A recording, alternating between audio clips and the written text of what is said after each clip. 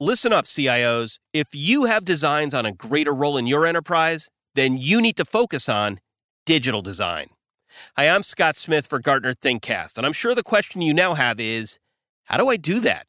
Well, we've got Gartner Senior Executive Partner Rachel Ratcliffe and Research Vice President Brian Prentice back on the line from Australia as they wrap up their multi-part conversation on this core topic for digital business. So let's go back to Rachel right now. But do you then see this as almost a maturity measure? You know, when you talk about the university, there's a level of maturity of understanding of digital through that journey where the CIO gets to craft what this looks like. The other examples you used of the bank in Singapore, is it a maturity thing? Is this an evolution that will kind of show where our CIOs can mature to, or does it have no reference to that? Yeah, look, it's an interesting question that you raised. You know, I think that you'll see from Gartner in the near future research note specifically outlining what we would call a maturity model for digital design. So to preempt maybe some of the thinking on that, I think we can definitely frame it as a maturity model. Just as if I were to sort of like throw it out initially here, you know, obviously at a level 0, there is no digital design going on. If we go one step above that, I would say that what we start to see are organizations that make limited investments in design staff. And what I mean by a limited investment is you don't have enough people that they can actually take a project from beginning to end, right? So when you have that type of situation, the only way to make it work effectively is they're basically trying to get the IT department to do less of a bad job than they did in the past. So it's more of a enablement, a design enablement, as opposed to design capability. Now, if we go up from there, then what we have is what you could actually call a design team. And to me, the trigger for a team is you can give them a project, and they can do start to end with some questions about whether they're doing the coding side of that too. If we start to get up one more level, then what we're saying is they're starting to be able to run projects for the organization as a whole, multiple different stakeholders, customers, employees, partners, these types of things. So you really have what is now a sort of functioning, interacting team. If we go one level up from there, then I would start to say we're getting into the place that we call digital humanism. Right now, we see digital design as being a component of that broader concept. Digital humanism is not very complicated. All we're saying here is that it's a different way to perceive the value of technology. In the past, and in the industrial age, what we call digital machinism, the idea is we derive technology from automation. So automation is about removing human activity from a process or a task. So we're now at this place where we're going, well, we have some practical limits on how much we can actually automate. So people are going to exist no matter what. So rather than just focusing on automation, how do we look at enablement and empowerment? And that's really all digital humanism is. It's how do we derive value from technology by empowering and enabling people? So that next level is where you start to get a more profound understanding of what that really means. And it becomes a fabric of how you operate. And the last one that I would say is that when we start to see digital design and digital humanism as part of a broader design perspective. So this is when we start to think of cohesive design functions that are doing the industrial design, the service design, the interior design, all in an integrated fashion. So companies like Apple Computer, for example, are the ones that are sort of see design in that very, very holistic way across all touch points in the organization. So yeah, I think our clients will see a digital design maturity model in the not too distant future, and they can sort of identify where they're at and what it takes them to be able to get to that next place. But I think you're raising a great point. It is a progression. Look, if you got a ton of money, you can try and jump from 0 to 4, and we see some organizations try to do that. But I think for most organizations, progressing up the scale is great. And, here's the good news story out of all of this. You don't need to nail it, right? You just need to keep getting better.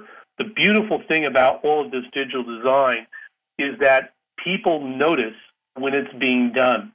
So as long as you're progressing and the momentum is going forward, I think CIOs are going to find getting this constant support and green light from the rest of the organization.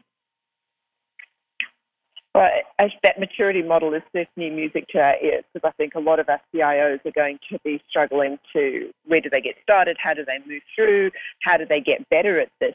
And I guess the whole concept of the threat of the chief digital officer, are we going to be seeing a future that holds a chief design officer that supersedes the CIO? Yeah.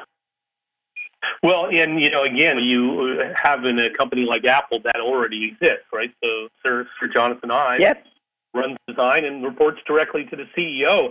And, they took their cues from Braun, right? So Braun, the consumer goods manufacturer, had a similar decision they made back in the 50s, which is in the consumer electronics market, they wanted to try to differentiate off the back of design. And so they hired somebody by the name of Dieter Rams, a very, very famous designer. Most people are aware of iconic designs of his, like the Braun shaver or the alarm clock. But the real sort of success of the Braun brothers that came up with that idea was not the design process, it was the organization structure. So it was how they actually implemented Dieter Rams into the organization, how they sort of had all of the departments at some level have to flow through him so that design was imbued in everything that they did. Now, do we end up calling that chief design officer, chief digital officer? I think we're going to start to see that clear up in the future. But, yeah, look, I think we're going to see more of this chief design officer starting to emerge. But I think for most organizations, it's a couple of years away before that happens. There's a path that we all need to go on.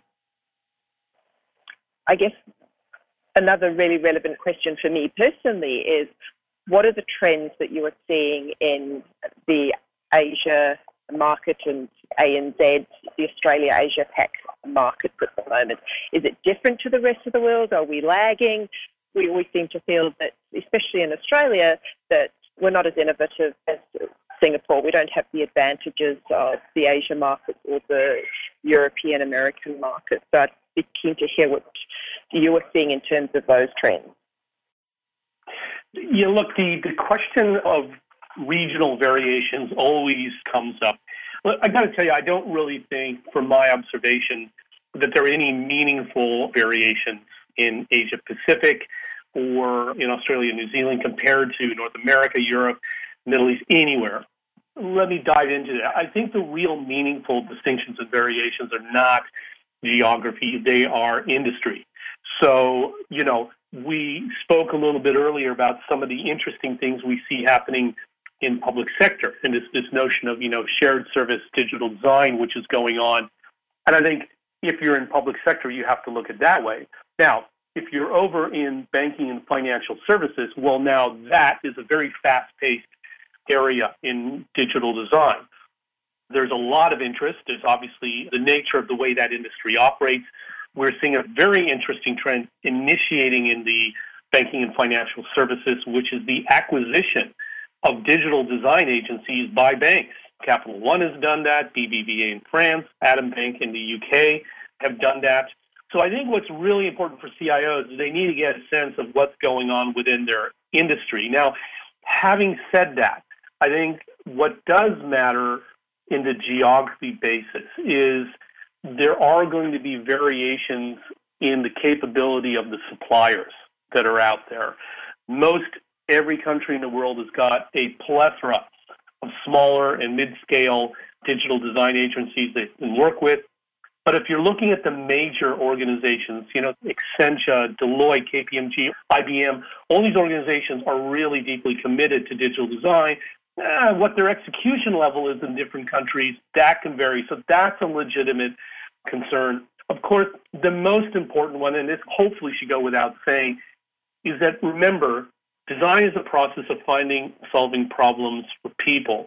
And there is absolutely no doubt that people's culture their environment that they're in is going to have a profound effect on the way that we think about how we build systems for people. If we're in China, there are very interesting and specific dynamics in terms of what's going on with the digital landscape that affects how people are using technology. What people are doing with Alibaba, Tencent, Didi, all these different types of things is in many ways different to how people are using similar technologies in other places. So those nuances in culture, in geographic distinction, don't really affect what CIOs need to think about in terms of how they're operationalizing digital design, but it certainly affects what happens when the process is actually being undertaken. So, Brian, you spoke about the maturity model, and I know that a lot of our CIOs are going to be very keen to get their hands on that when it is published. But for us EPs having the conversations with our clients, how would you recommend that they get started? What are the next steps they should be taking? What should they be thinking about? How do they start actually on this journey of setting up a digital design capability within their organizations? Okay, so what do CIOs need to do now? It's a good question. I mean, to some extent, I think the best place you need to start is shall we say, a degree of self-awareness. Where are you as an individual and your IT organization and your organization as a whole? Where are you currently at today? You need to be able to assess that. Do you have pockets of digital design going on right now? Do you have a CDO that's going in this direction? Is there an innovation department that is doing design thinking, but they think they're going to do design? Are you working with outside agencies? You need to kind of know where you're at as a starting point. Once you know where you're at, again, we come back to this thing is you need to understand that this is a process that when implemented is a capability that supports the whole of a digital business. Now, when we talk about the steps and the progress, we see CIOs going through the same 3 steps in the journey. And that is step 1, establish and sustain. So you need to have a digital design capability, which is ultimately manifest in a team. So you need to be able to establish that team. Again, that's a hiring and organizational position, but you can't just hire. You have to sustain. You have to create an environment that these people actually want to keep working in your organization. One of the trickiest things CIOs are going to find with digital design is that people who know how to do this, they are in an incredibly hot job market right now. They can pick where they want to work. So what are you going to do to create an environment that they want to work at your organization?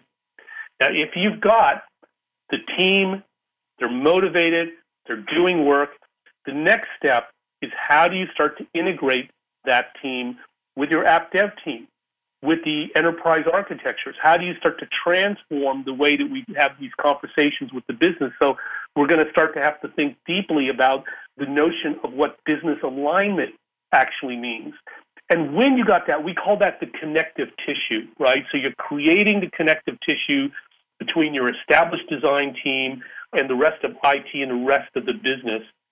Then we end up in this more interesting conversation that we've been talking about, which is the scaling. How do you scale the enterprise class? And then all of the interesting implications that have in terms of rethinking the charter and the role of IT. Again, I maybe would not want to use the term the threat of the CDO. It is really should be seen as an opportunity. And how we'll pan out in the future, we'll wait and see.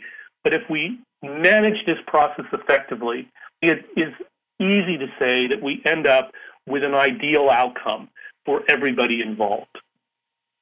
Thank you, Brian. That's been very insightful. I do believe that CIOs will get great value from hearing about these new concepts, and certainly I'm sure they're going to be thrilled to hear that there's a new threat on the horizon with a chief design officer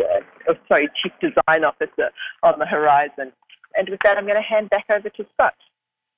Rachel, thank you very much. So many great insights in that wide-ranging discussion for sure. And if you haven't already, folks, I greatly recommend that you go back and listen to parts 1 and 2 of Rachel Ratcliffe's conversation with Gartner Research Vice President Brian Prentice. You'll find them, along with many other great Gartner ThinkCast conversations, at gartner.com/podcast. And also check out the dozens of Gartner webinars on a wide range of topics at Gartner.com/webinars.